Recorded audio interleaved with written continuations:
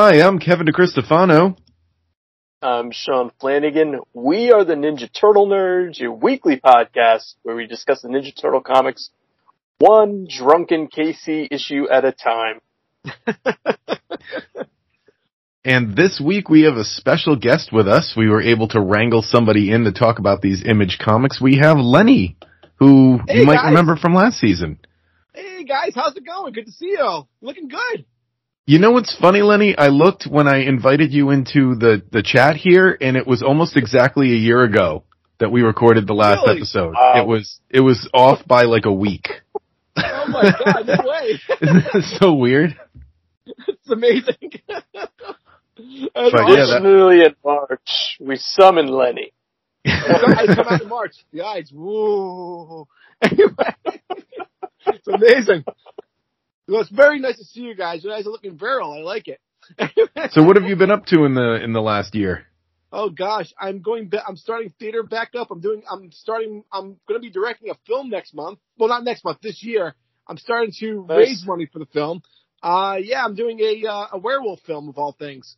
Ooh. And I can't say enough about it, how much fun it's going to be. Not enough werewolves in the Ninja Turtle comics, now that I think about it. They could have a mutant wolf. I mean, there's Alopex, I guess. Yeah, easily. Yeah. Easily, in fact. I wouldn't call Alopex a werewolf. Yeah, right. Reza. Yeah, there you go. So that's cool. Check that out. Why don't you tell the listeners, if they didn't hear the last episode you were on recently, what your background with the Ninja Turtles are? Well, I can tell you some things about it. I love the Ninja Turtles. I'm a writer and I'm a director. I do plays, and I do theater. I do film. I love the Ninja Turtles. I've loved the Ninja Turtles since I was, a young kid. I love the original cartoon series. I love the original, Mirage series. I was obsessed with them for a really long time. And I discovered, my puberty through the Ninja Turtles. It's great. I'm telling you, I'll be on fire tonight. It was great. April O'Neil, my God, thank God for her. I don't mean to objectify her to all the ladies in the audience, but she was very pretty, and I felt like we could have a relationship. So anyway, I really loved the Turtles. I thought I just thought there was so much invention. And over the years, I get to meet like Peter, Larry, and I get to meet Kevin Eastman a few times, actually Kevin. And I just think that it's such a it's local. So it's like local from like Massachusetts, basically. Yeah. It's a really wonderful success story. And there's something that everyone loves about the Ninja Turtles, Kevin and Peter seem to have this very like Stan Lee and Steve Ditko thing going, where like Peter's very much very much a recluse and very like he doesn't ever come out, and Kevin's out there, making connections and Kevin, yeah. That's him though, I love Kevin. Kevin's a wonderful human being, really. I mean, oh yeah, he took the time to do an interview on our show, so. He didn't have to do that. That's automatically thumbs up. I think I told you guys, he once did an introduction for a play I was doing. Just did a recording for it. He was so cool about it. Really nice. Really nice guy. I like Kevin a lot. He's very, very cool. And I have a lot to say about these issues since I have such Kevin respect that these issues for Image, they crawl up me for some reason. I'm going to tell you all about it. I have things to tell you. We're going to have words about Gary Carlson in a few minutes, ladies and gentlemen. Anyway, go ahead. All right, so that's actually probably a good transition to start talking about the issue here. So today's episode, we're talking about issue 7 of the Image Comics Ninja Turtles run. It's an untitled, just like the rest of them. They're all untitled on Image. Cover artist was Frank Fosco. Story by Gary Carlson. Pencils Frank Fosco. Inks Andrew Pepoy. Lettering Chris Alopoulos. And colors by Adam Gazowski on the IDW version. Yeah. Original's black and white. It came out, it's got a cover date of February of 1997. So let's go take a look at what was going on in the world in February of 97 real quick. I love this. So the movies that came out in February of 97, we've got The Beautician and the Beast. Talk to the hands.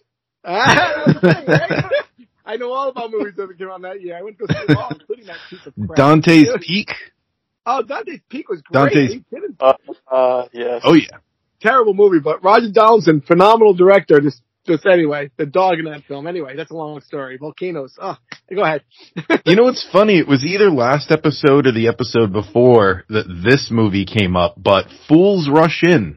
Oh, remember? With, Matthew Perry and Salma Hayek. Yes. Yeah, we were talking about how that movie is such a basic premise by today's standards. Like, the movie is basically like, look, he's getting along with a Hispanic woman. Like, like that's the whole premise of the movie. Oh my God, yeah. That movie could solve America's problems. That movie could solve America. 97, when Matt Perry was a box office draw. Oh my God. Well, I don't know about that, man. I think the movie bombed, to be honest with you. I think it did too, yeah. I mean, it was Salma Hayek, right? Yeah, it's Salma Hayek. I think the problem was the executives were the fools that rushed in. And there's never been a more apt title for a film anywhere. It's greenlighted. One of them from that show that's popular said yes. Exactly. So, one of them said yes. Oh God, it's not Matt Also LeBlanc. out that month, That Darn Cat. Oh jeez. I remember that. Best movie ever. Booty Call, which is a movie they talked about on, what was the name of that podcast? No One Can Know About This. They did a funny little segment on Booty Call. Oh gosh. I mean, it's sick. And Donnie Brasco is the last movie I have here. That was great. Pacino, not the last time we saw Pacino not chew up scenery. Yep. Like he was very good in that movie. Johnny Depp was fantastic in that too, actually. Yeah, he really was. I mean, you couldn't really, I want to get my charger in because I don't want to lose myself mid-call. Johnny Depp was awesome in that movie. That was a good movie, actually. And I still holds up, I feel. So the Billboard #1 songs. Unbreak My Heart by Toni Braxton was number one until February 22nd. And then it was dethroned by Wannabe by the Spice Girls. They took over. Oh my gosh. And I've said before that I think we're getting closer to Sean and I's era of music. Yeah. And I have to say, Sean, looking ahead, this is the first time that for the whole rest of the year, like, I know all the songs without having to look any of them up. So we are officially in the era of music that I remember, starting with Wannabe by the Spice Girls. Right. Not that I didn't know anything up till now. It was just like very hit or miss. And it looks like at this point I'm like, all right, I know all these songs. Yep. And then came Gary Carlson. Yep. Bring Gary Carlson. Some other stuff that was happening at the time, the cover of Nintendo Power was Mario Kart 64. Oh my God, I remember that one, yeah. Yep. It says 12-page crash course. And then it says double score, GoldenEye 007 and Turok Dinosaur Hunter. Nice. GoldenEye is it's an impossible game to alphabetize because sometimes the 007's at the beginning, sometimes it's after GoldenEye. I don't know where it officially belongs. Yeah, it's a good game though. I remember it being really good. Oh yeah. It was like a rare game or something like that. It was a collectible, I think, at one point too. I think just everybody wants it. Yeah, it's a good game. I don't know if it's rare. It just sells quick. It sells quick, yeah. So TV events. February 7th, The Chris Rock Show premiered on HBO. Nice. February 9th on Fox, The Simpsons airs the episode The Itchy and Scratchy and Poochie Show. And with this episode, The Simpsons surpassed The Flintstones as the longest-running primetime animated series in terms of episodes aired. Wow. I must go back to my home. February 15th, Gargoyles ends after 3 seasons and 78 episodes. Wow.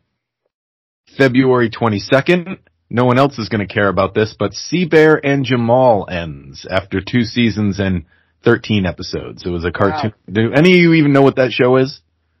Nope. I love it. Was a show that I liked for some reason. I don't know why I liked it so much, but it was Tone Loc, you know, the rapper. Wow, yeah. Yeah, he was the voice of like a kid's like teddy bear. Holy crap. And I don't remember much else about the show, but yeah, that was the show. Had 13 episodes. Oh, wow. Familiar. February 23rd, Schindler's List makes its network television debut on NBC. The film is broadcast virtually unedited and is the first telecast to receive a TVM, now TVMA rating.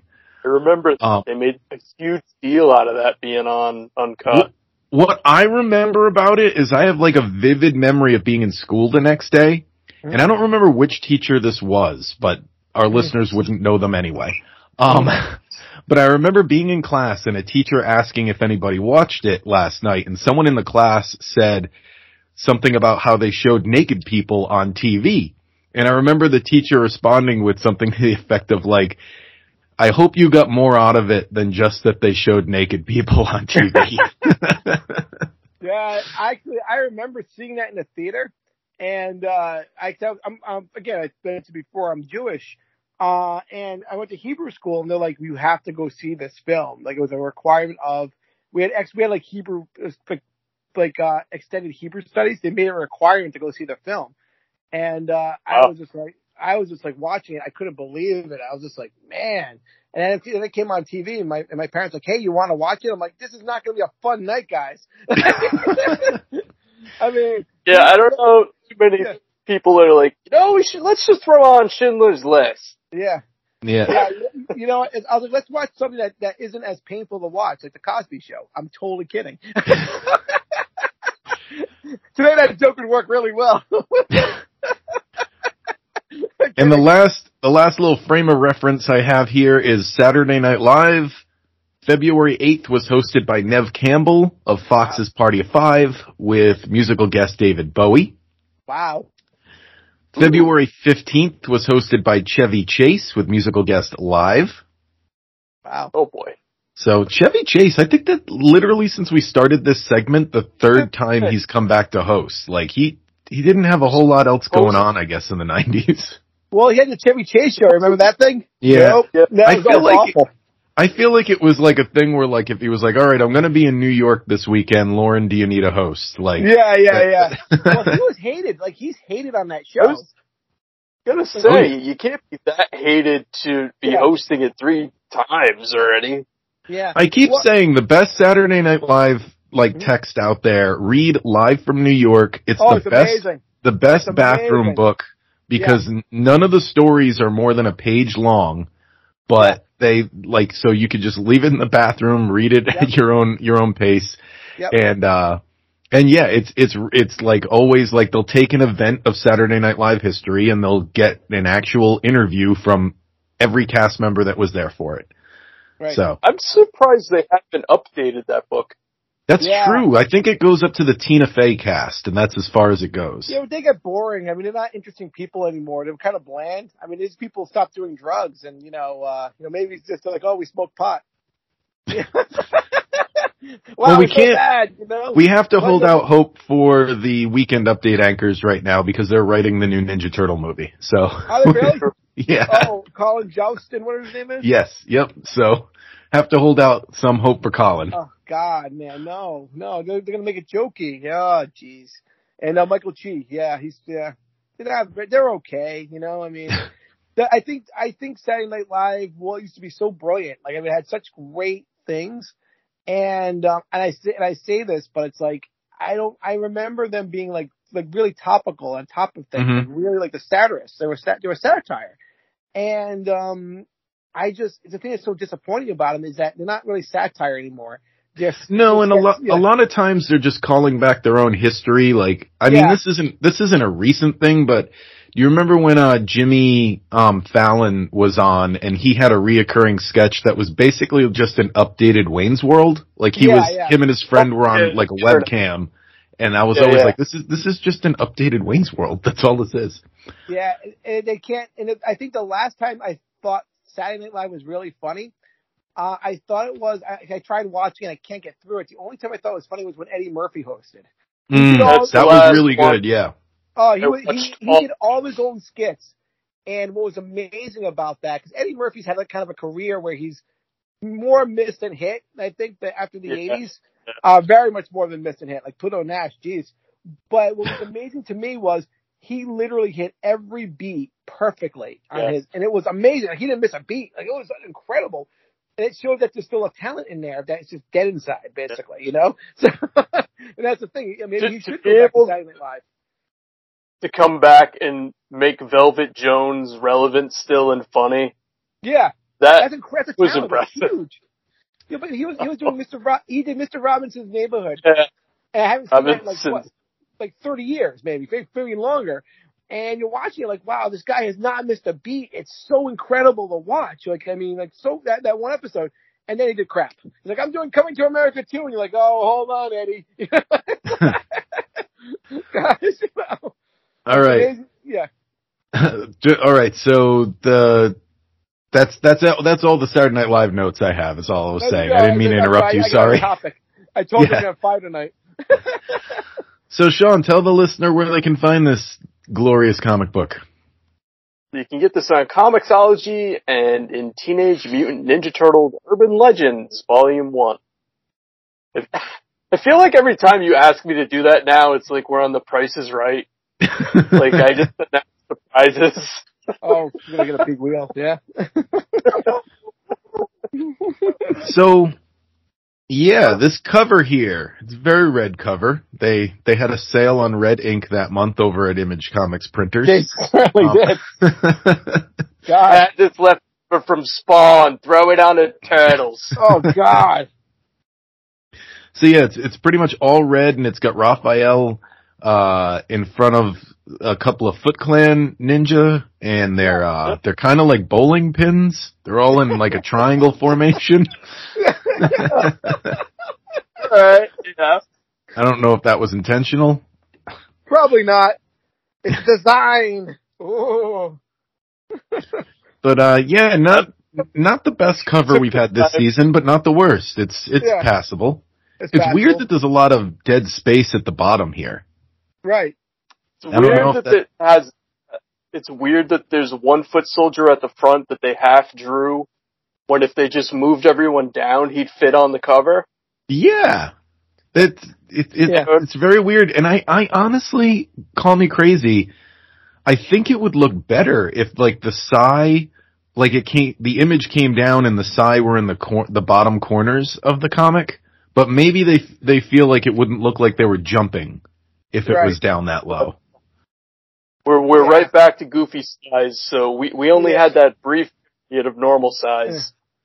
Yeah, and I don't know if it's this issue or next issue, but I've got an issue with something about the size they have in. I have an issue with this whole image run. You guys are gonna hate me for this one, but I was just called I was just saying the elephant in the room. This issue sucks. I mean, let's be honest, it sucks. I mean, it's not that terrible. It's just actually worse.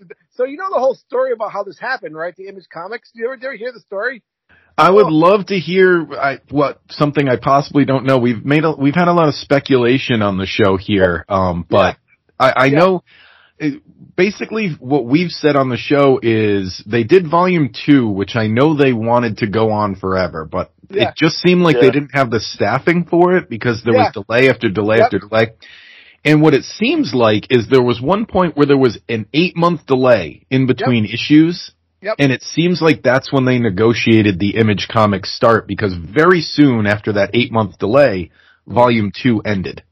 So So I'll call it what a spade is spade. So I love the Mirage books so much. I love just think they're fantastic. Like this City at War was one of my favorite storylines of Turtles of all time. It's amazing. It's really good. Mm-hmm. Even Jim Lawson's art, it really was. I love that.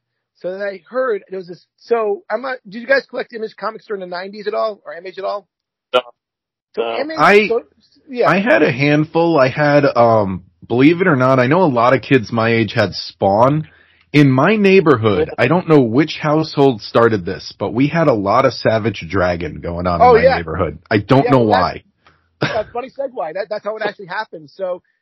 The Turtles were kind of faltering at this point, like as far as like, being the movies kind of were, we kind of had the Secret of the Use that happened, all the things that happened early in the 90s.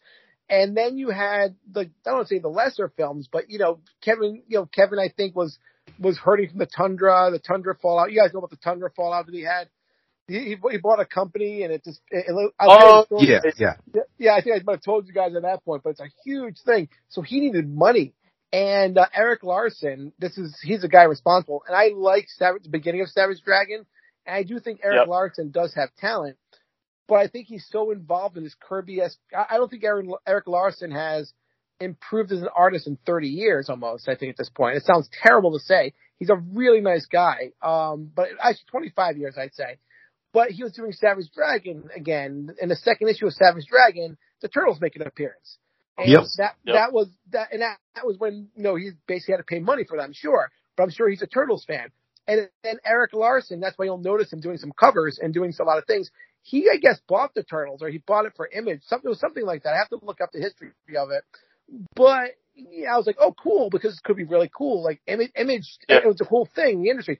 Image Turtles sounds amazing. It's the newest thing, the newest in creative properties. And then you look at it and you're like, what the hell is going on? Like, I mean, and I think that Eric Larson, I love him to death, but he's so into that Jack Kirby kind of view of things that he hired a guy, and I'm going to say Gary Carlson. I mean, Gary Carlson is probably a wonderful human being. He did a thing with Eric Larson before Savage Dragon called Vanguard. He created Vanguard, I guess. And Eric Larson gave Gary Carlson the scripting job and Frank Fosco. And he's on top tier guys. Like, I mean, he's on people that I'd put on a Ninja Turtle book. You want to, it would have been cool to see like Image. Oh, Eric Larson's drawing the book. Or, hey, you know what? Rob Liefeld's doing an issue. Or, hell, even Todd McFarlane's doing an issue. Anyone. Jim Valentino. I didn't take Valentino at a certain point. But that was, unfortunately, it's almost like you watch your childhood get bastardized. And that's why I hate it so much, because even as a kid, I was kind of like, what is this? Like Donatello's like a robot or something like that, which is fine. But they did that again, I think, in the IDW books, but it was so smart in the IDW books. It was so well done. Yeah. This is just like, okay, we're putting in elements to put in elements. And Frank the thing about the IDW, when they did it in IDW, and we'll get there in a few seasons, is they built to it, because spoilers for IDW, but Donatello basically gets put inside Metalhead. So years and years, not years, but a lot of issues before that, they introduced Metalhead, and Metalhead's around for a little bit, and it's an organic switch. Whereas this, issue 1, he's falling out of the helicopter, and then by the third page of issue 2, he's a robot now. Yeah. It's so quick and out of nowhere. It literally did, and it took away everything you loved about Turtles. And I said, which one is this one? I'm like, oh, it's it. You guys have told me about this. I'm like, I am definitely not reading issues 1 through 6. I remember reading them as a kid, being like, what is going on? Like, why am I getting so? They just did things like just threw stuff out in the story when it didn't make any sense. And I just sat there and I'm reading it and I'm like, ugh, the whole time, ugh. And I don't know. I even look at it today. I just look at the art. I'm like, did anyone care to look at these? Or just at a certain point, I think they were just publishing money, like an Image, and they were just publishing money at a certain point. No matter what they touched, it was money.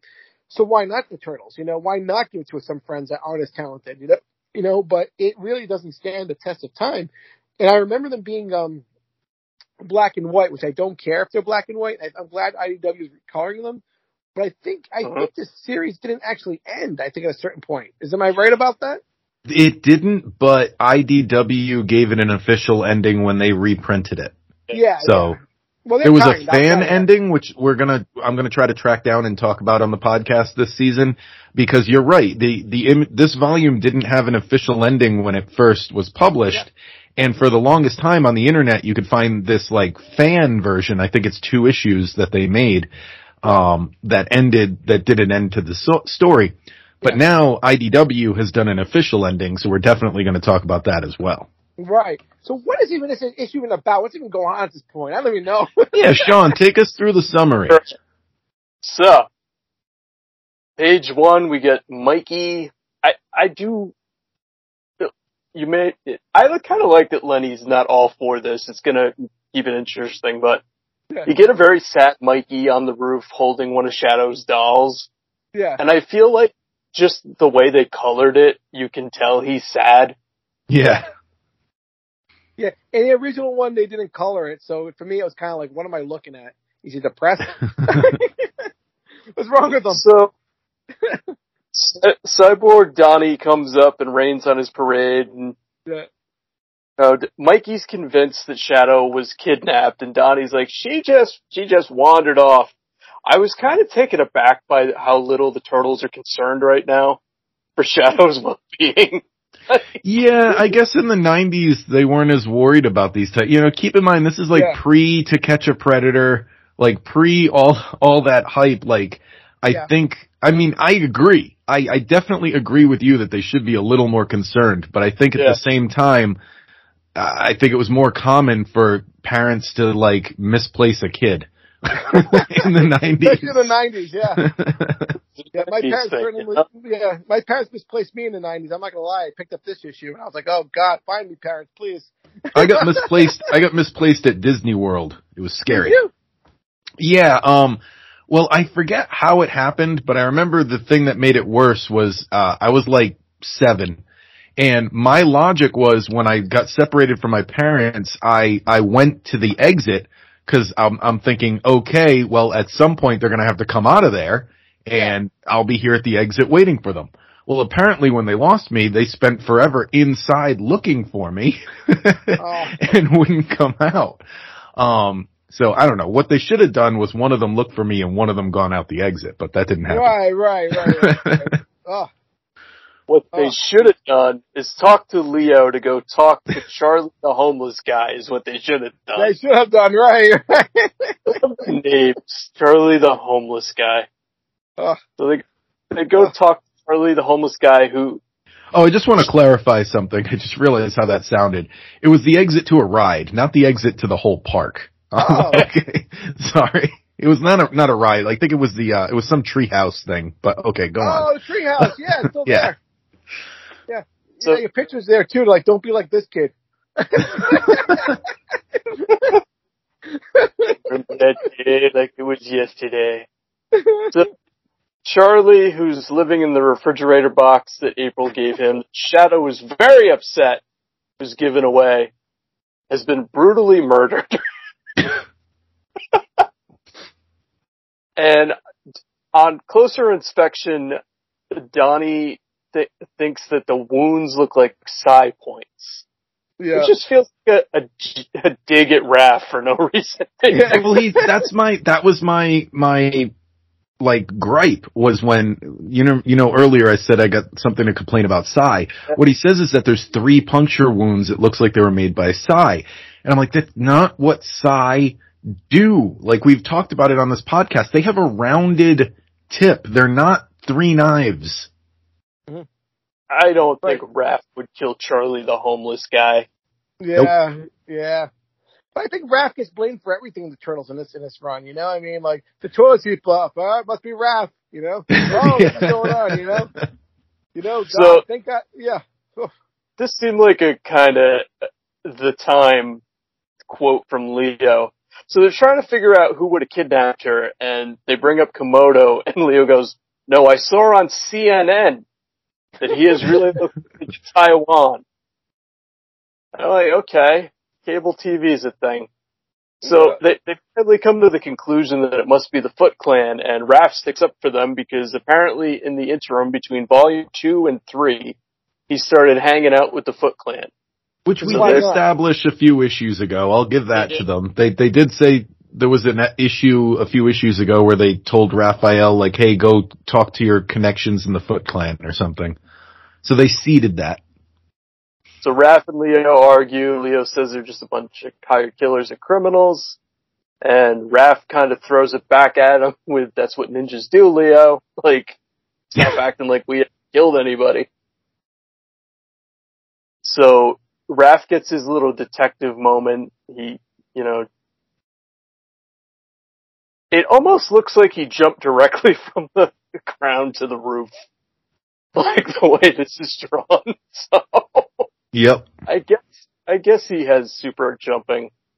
But Raph takes off to go, ask the Foot Clan what's up. I think it's funny he sneaks into their lair, but he's buddies with them. Mm-hmm. Yeah. Right. Maybe he doesn't want, people knowing there's anybody in there. Right. Well, I do it to Kevin all the time. Ooh, I'm behind you. What the hell? You invited me on the podcast, I didn't even want you in my house, God. Stupid Gary Carlson. It's dumb. I mean, go ahead. I'm sorry. It's just bad writing. It's not, like, thought out. Anyway. So Raph is standing in the middle of a bunch of foot that they're a little redesigned. I have yet to not like the look of the foot in the comic so far. Yeah. It's remained pretty consistent, though I feel like the mask, the Casey mask Raph has, changes sizes throughout the whole issue. Yeah. Well, it's kind of like when like the Spider-Man mask will make impossible facial like faces. Yeah. It's just like that kind of comic book logic. Yeah. So the Turtles go back to Casey and April's. April's talking to the police. They go in the apartment and Casey is yelling and throwing stuff at Mikey.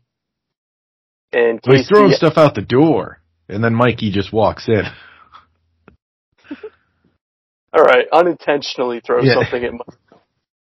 Throws his typewriter out. Yeah. And his toaster. Yeah. Can't make toast now.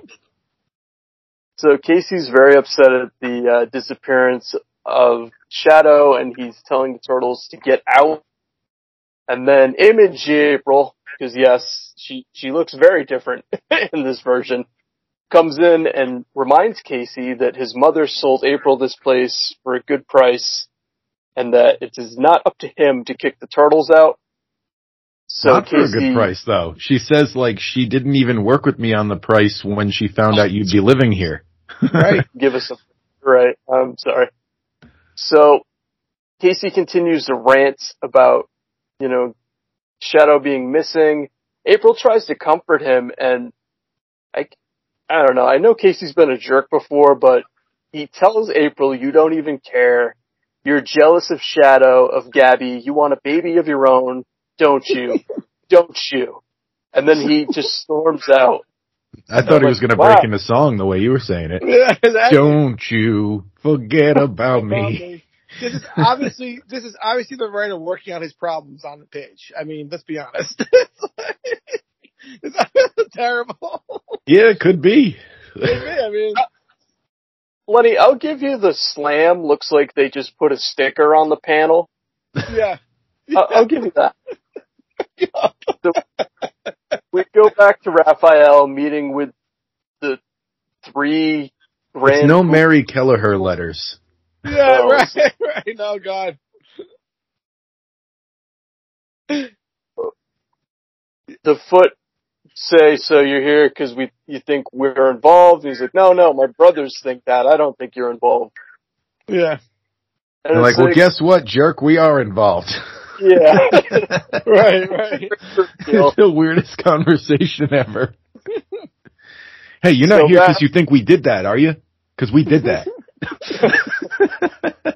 Well, hold on. So Raph gets mad, says he's going to go to Karai. Mm-hmm. The Foot Clan explained that there's infighting within the organization itself, and Karai is presumed dead. So this is the first time she's been mentioned. Yeah, I thought that was very interesting because I didn't even have any memory of her being in this part of the volume. And it's just the mention was like, oh, okay. Like there's a lot in this issue that connects it to volume 2 that like nothing before this issue has really like connected it much. You know what I mean? Right. Because there's the conversation about how April bought the apartment from Casey's mom. I feel like there's something else where they talked about like a City at War event or something. Yeah. But, they're doing a lot of filling the reader in on previously on Ninja Turtles. Right. So the Foot Clan tell Raph if he wants to know where Shadow is, he has to go kill a guy. Mm-hmm. He gets all the way, spoiler alert, he gets all the way there before he realizes he doesn't want to. But, which I thought was weird. I don't know. I guess it is in Raph's personality, but it's that total comic book logic where when it's not reality, like in reality, you'd have the whole trip on the way there to think about this. And like, I don't know, like go on with the story, but like, I nitpicked that. I was like, wow, like at no point in the journey from there to this guy's apartment did he realize, hey, I don't want to do this.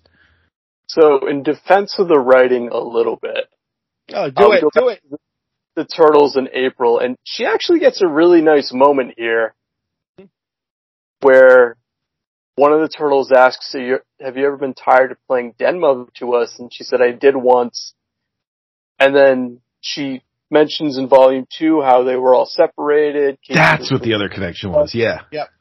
Yep. And she's afraid now that when Gabrielle died, part of Casey died, and she's afraid of losing the rest of him. And I thought, considering that April's not really given much to do, this is a really great character moment for her, even though it's a off from Volume 2, which we're way past. Right. But at least this is like character progression for April, which sometimes we don't always get. Like, remember when we talked about the TMNT movie, and we were like, where did this April come from? She's nothing like the April in the last movie. We need to know more, and we didn't get it there. So the Foot Clan are nice enough to escort Raphael to the building he has to infiltrate. When I was reading it, I thought it was, here's the guy, here's where he is, go. No, hold on, I'll get... So in non-defense of Gary Carlson's writing, kidding, terrible. They need to watch.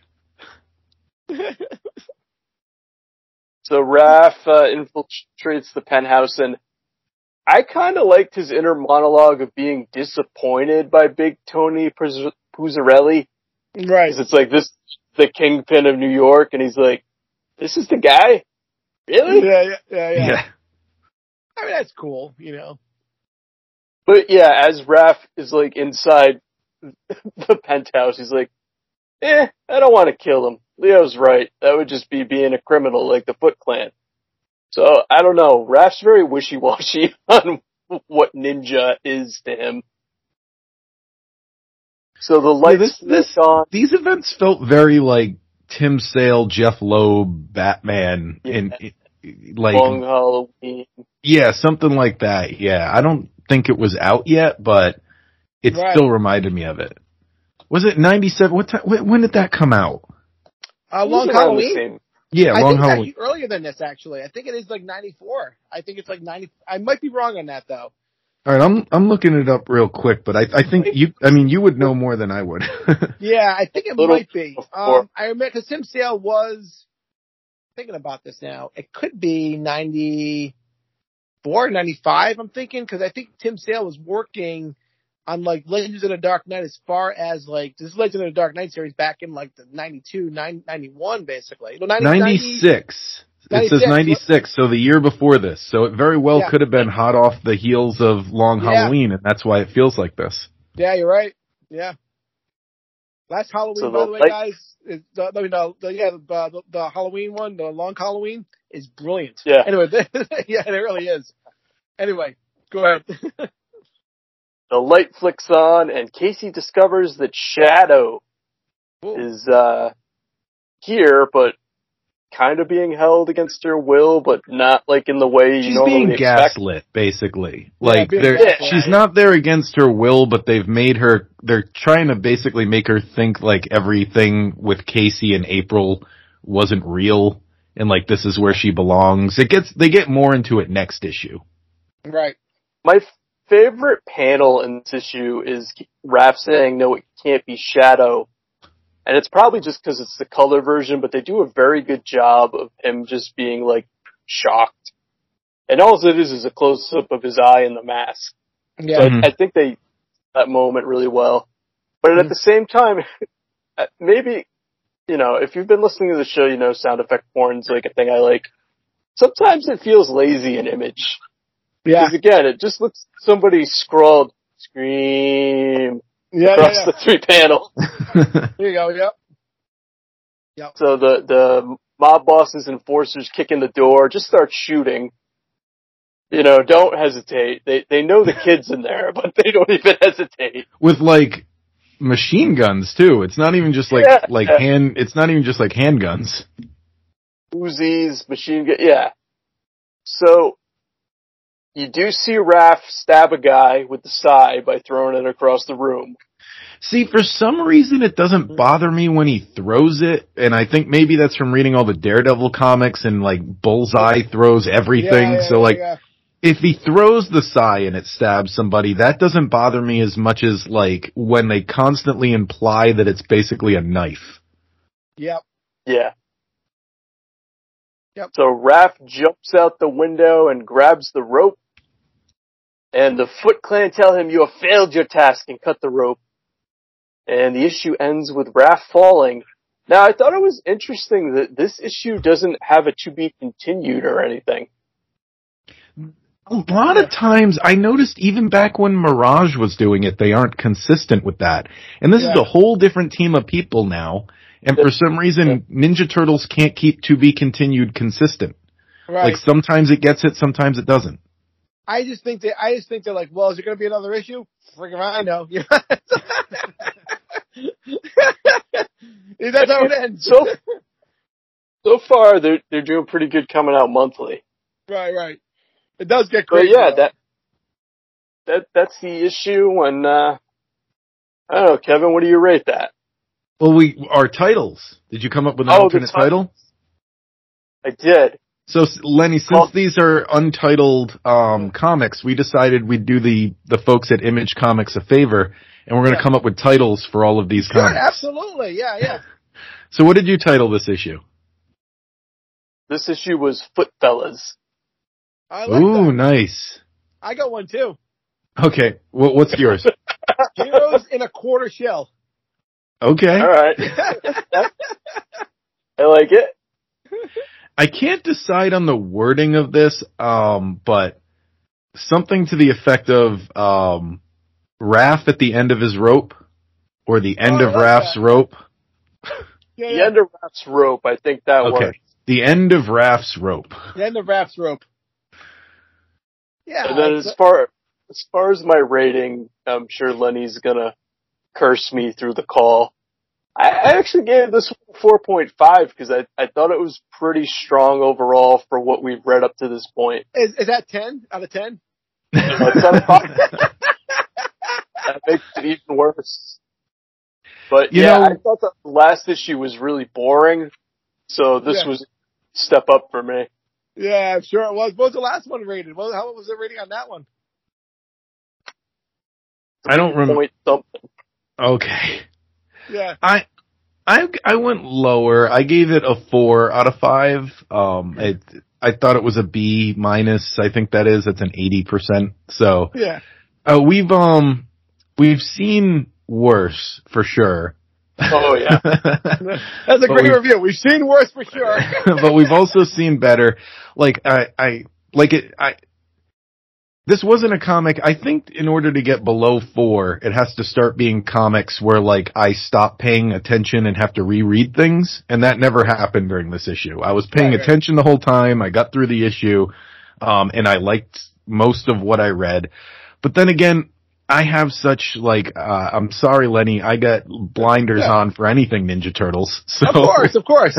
But you gotta remember, you guys didn't read this when it first came out. That's the thing. I read this when it first came out. We've talked on the show a lot about how I think that actually helps frame it, because I first read these comics, not when they first came out, but I first read them 10, probably 12 years ago at this point. Yeah. And I remember the first time I read them, I hated them. Mm-hmm. But something about the last 10 years where I've been able to put it in, and it's probably because the IDW run has been built up so big. Yeah, right. You know what? Now that I think of it, I think when I read these, it was before IDW run had even started. So that frame of reference, I didn't like them because it was more of a permanent stamp at that point. It was like all that's left is volume 4, but now that I can put it in a frame of reference of a temporary point in Turtles history, I can look at them in that context, and it's much better that way. Right. That's amazing. I mean, I'm happy that you found that piece that you have now. It's really good. I give it 1.5. 1.5. I mean, they printed it. That's good, right? I'm trying to find positives. They printed it. They got it done on time, I think. You know, that's a lot. Yeah. That reminds me of when I see people score movies online. What you're saying there is, oh, well, it got printed, so that counts for something. I hate when I see people score movies like online when they're like 1 out of 10. Can I give it a 0? And I'm always like, dude, if it has a coherent story, it's at least a 3. Like if you at least understood, if you understood the story, it's a 3. Yeah. Because I come from the background of Mystery Science Theater movies. So to me, a 1 is a movie that looks like just a random assembly of footage. Because those movies exist. Right. You're exactly right. You're exactly right when you said that. 1.25, I'm lowering it. Just because of that. Because of your mouth. I'm totally kidding. No, I agree with that. I remember being so disjointed as a child. It was kind of like, why? I was almost like cursing the heavens at this one. Like, why is it there? I might want to give it a read through when I'm not I think the way I would want to read this is read it completely, but read it again in the context of all the issues all together and colorized, because IDW does a hell of a job colorizing these. I mean, they really do. I don't know if you read on Comixology digitally, but it's really easy to grab on there. That's how I'm reading it. I think each volume's only like $12 on there, which is cheaper than the printed copies. I think the printed copies are like 17, something like that. So for I just like having them in my hand. It's just kind of like artifact, you know? Yeah, I know. It's just trying to give you an alternate option for something you don't seem too thrilled about. Yeah, I'll Comixology it. I'll do that. That sounds good. You know? I agree with you, though, Lenny, that with the colorization, because like the color classics, I know that's kind of decisive with people because of the original Mirage look. But when Kevin told me the originals were black and white, I was surprised because the color makes more sense to me for Image. Right. Well, you know what's funny? I wonder how they're doing the scans for the digital files, because we brought this up on the episode that we did for issue 1 of Image. The back cover was bleeding through on the digital. Like you can see on the digital version, if you look at the cover, you can see what is the inside back cover, kind of bleeding through on it. It's like, you guys don't have this art any cleaner? Right. That's amazing. Yeah, I feel the same way. I was like, I get it. So, I sit there, I remember seeing it originally, and I remember it looked, comparatively speaking to regular Image books, it looked like it was sloppy, to be honest with you. When I first saw it, it looked like something that was completely sloppy to me. And I wish it wasn't, because I feel like they could have done something with it and done something further with it. I feel like they didn't push enough. They said, all right, we're just going to toss it out as a Turtles book and let's make some cash. And I'm like, oh, okay. And I think they're very good at I think the creators are good for what they tried to bring to it. The issue being, though, I don't think they had as much talent as I think their reach far exceeded their, whatever that phrase is, I thought their reach far exceeded their grasp or whatever. They couldn't hit it. And I feel like I wish they did. So it doesn't sound like you recommend Gary Carlson's Aquaman. Oh, no, gosh, no. I love Aquaman. Another book I know he worked on. Yeah. I think he's a capable writer at best, and I don't think it's really a fault of his. I think he was put on IP that there might be good stuff for him, but I don't think he's ever put out anything for me as far as like writing that has been like, oh my gosh, this is something. He's a standard comic book writer. I don't think and that's not always a bad thing. Well, here's a comic book topic I don't think we've brought up on here before. So, in a book like this, who do you think, who would you hold more responsible for the quality that ends up getting printed and sent to stores? The writer or Eric Larson, who was the editor on all of these? Do you think that he should have been pushing his writers harder, or? I think it's Eric Larson, because I honestly believe it's, and this is, I mean, I don't know how you guys feel. I don't mean to interrupt, but. Because I don't know much about what the comic book editor does, because obviously the writers, whenever you hear them in an interview, they try to downplay the editor like they thought of everything. Yeah, I honestly believe it's Eric Larson's fault. I think he put together the team. I think he wanted to be the guy who brought back the Turtles, and he said, I want to do something almost shocking in a certain way. And I think if at any point, since I don't think Eric Larson has pushed himself in the last 20 to 30 years, I think it shows in this book. He didn't push his creators far enough. Frank Fosco is a capable artist. I'll be honest with you. He's not my favorite, but Eric Larson's also worked on Aquaman. Yeah, absolutely. But I think Frank Fosco is a very capable, artist. I really do. I'll even give Gary Carlson the same. Just be really honest. I think he's a capable writer. I don't think that Eric Larson brought out his best work. And I don't think that he pushed him enough to say, hey, you know what? Let's develop this. It's not developed. That's really the issue I'm having. That's a good point, because what I was just thinking when you said that was I was thinking about how well the franchise hadn't really even, I feel like it was still like a molten planet at this point. Yeah, like it hadn't solidified, its definitive, what we've come to know of the Turtles. Even at the end of Mirage, they were still figuring things out. And it seems like they got the franchise when it hadn't even been fully figured out yet, and they didn't nail it yet either. And to be honest, I don't think the franchise gets fully nailed to the Turtles that I'm like, that's my definitive version until we get to IDW. I agree 100%. I feel like this way about the Rocketeer too. I love the Rocketeer. I actually know, Dave Stevens' sister. I love the Rocketeer. Those original Rocketeer stories are amazing. I was the Rocketeer for Halloween. We talked about this on a previous episode. Yeah, I love the Rocketeer. I know his sister. She's wonderful. Jennifer, if you're listening, you're wonderful. But he, when he passed, the problem was Dave Stevens had remarkable stuff he did with the comics. Remarkable. It's unbelievable what he did. However, no one knew what to do with it afterwards. And no one still knows what to do with it. They don't know what they have. And I feel like that's the same thing with the Turtles. They don't know what they had until somebody said, this is what you had. I feel like Eric Larson, had he took time to develop it rather than get it out there, it could have been exactly that. It could have been, this is what you have. And it could have been something that was definitive. And this is something that, we're going to look towards and people are going to point the way to, And what's another franchise that's very much like that? And don't get me wrong, I love the recent IDW run that they did, but another IDW franchise is, Ghostbusters. I feel like it's very hit or miss. It's very people either get it or they don't. Yep. And when they don't, they lean too hard into the real Ghostbusters cartoon as a frame of reference. And when they do get it, it seems like it could have been the third Ghostbusters movie.